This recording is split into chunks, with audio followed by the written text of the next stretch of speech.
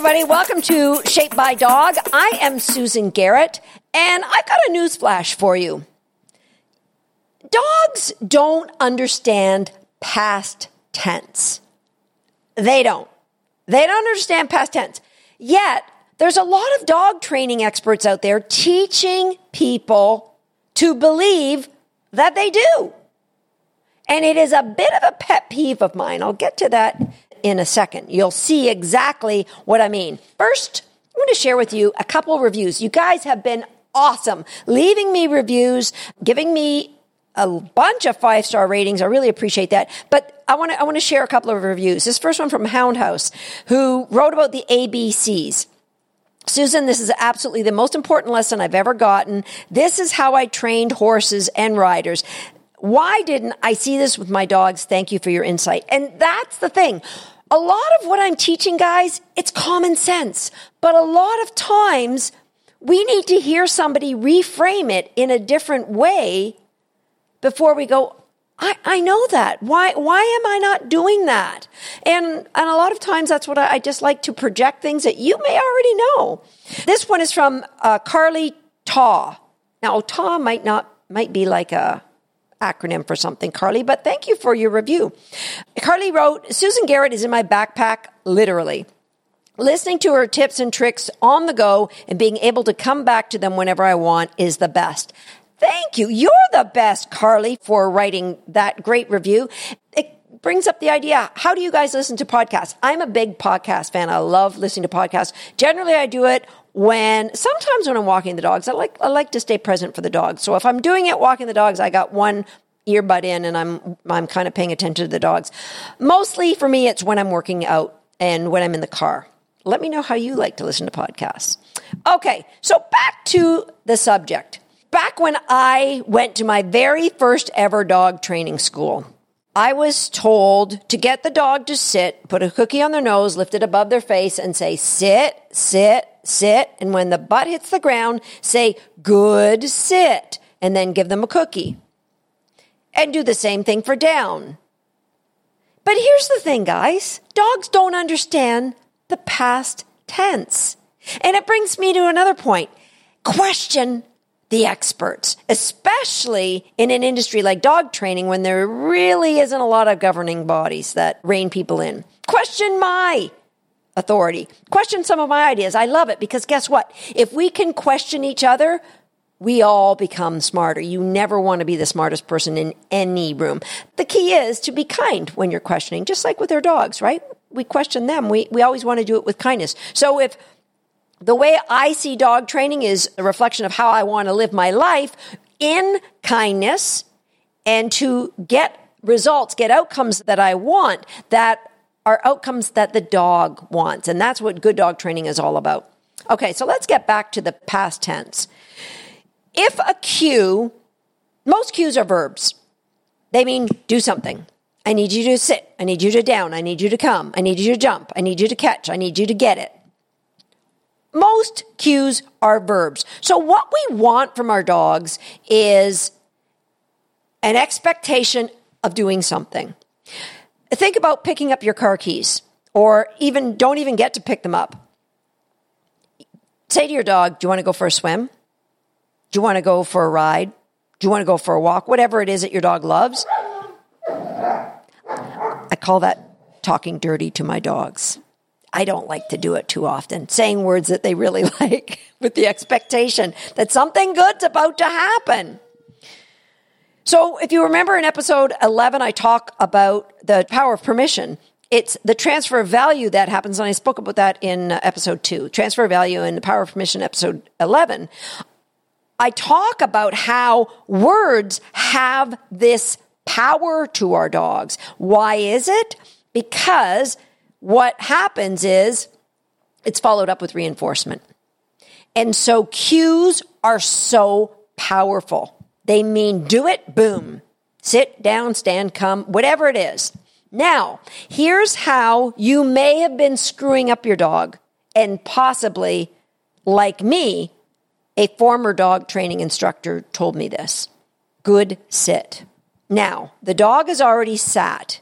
if I was to tell Swagger sit and then tell him good sit, you know what he would do? He would get up and sit again. Sit is a cue that prompts behavior. If the dog's already doing it, don't use it as a descriptor. Good sit. It's a bit of a pet peeve of mine because you know what you're doing? You're diluting your dog's understanding of the cue. Do you want a cue to mean do something, or do you want a cue to mean think about it and decide whether I'm using this cue as a descriptor or as a word that means do something? We don't ever want to create that kind of confusion to our dogs. We want our dogs, when they hear a cue, it's clear. I only say this word when I expect you to spring into action. Why, oh why do people insist on saying good sit, good down, good come?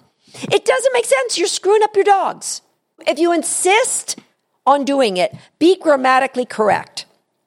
They've already done it, so say to them, good sat, or good downed, or good came, yeah. It doesn't make sense. Guys, just praise them. Good job, good dog, good buddy, good peanut butter. It doesn't matter. Use any word in any language. Start speaking in your own language. Create your own words. Just do not use a word that your dog knows and understands to mean spring into action. Because all the power you've put by reinforcing that word to mean spring into action, you are now diluting it by saying good sit. They don't get it. They just understand praise and a word, and it's like, do you want me to get back up? Or Think about this. What if I told you when your dog sits, say good down? No, Susan, I wouldn't do that. Why not? Well, because if I did that, my dog would lie down. Why would your dog lie down if you said good down? Because down's a word that means something to him. It means go into a down. And sit is a word that means something to your dog. And to keep it that edgy, to keep it that keyed up in your dog's mind, please, for the love of all that's holy, stop using cues as words of praise. Whew. Okay, I've exhausted that one. But as long as we're talking about cues, let's go to words like, now this one is going to cause some controversy. When you ask your dog to sit, how long do you expect them to be in that position? Think about that. So if you say to your dog, sit, can they put their butt down and get right back up again? Is it like a millisecond? 5 seconds? Now, if I ask my dog to sit, I expect them to hold that position until I give them a release word. And for my dogs, the release word is break. I'm going to tell you a little story. My late husband was a great and well-respected obedience judge. He judged competitions, obedience competition, AKC and CKC competitions all over. Actually, he judged in Japan and Bermuda. He judged all over. A very, very respected man. And when we moved to this property, I had a 10-month-old, maybe he was older than that. He must have been over a year. Buzzy was a young dog. Let's just put it that way. One day I was getting ready for work. We were out by the pond. We have a pond, and John was tearing down an old chicken coop that was on the property. I'd let Buzz go for a swim, and I said, John, can you just watch him? I'm just going to have him hang out here until he dries off. I'm going in to get ready for work. So I told Buzzy to lie down, and I went into the house, and I got ready for work. I showered and got my makeup on, and I was just coming out the door. I was going to go get Buzzy. And John's at the door with his face like he's seen a ghost. And he said, do you know where your dog is? And my heart went in my throat. I'm like, he's in a down by the pond? I thought something had gone wrong. Like, what, do you know where your dog is? And I'm like, John, I asked you to look after him. Didn't want to say anything like that, right? So I'm trying to keep my cool. He's in a down by the pond. And John said, he's in a down by the pond. And I said, yeah. No, Susan, he's still in the down. And I went, oh, I get it. This man has been judging obedience dogs for 30 years. He has seen dogs not be able to hold a 5-minute out of sight downstay. And my young adolescent dog just held a 45-minute out of sight downstay. So all of these bells, and I'm like, oh, right. Well, I didn't release him, so he should stay there. And John was just blown away. So when I give my dog a cue, there's two things. To keep power with the cues, I have to respect the power of the cue, which means I will never say to my dogs, sit, down, or stand, control positions. Like as I'm going out the door, let's say my dog was going to follow me out the door, which would never happen because my dogs are trained to the threshold. They would never go out the door. But let's say they did. I would never say sit and close the door and go to work for the day.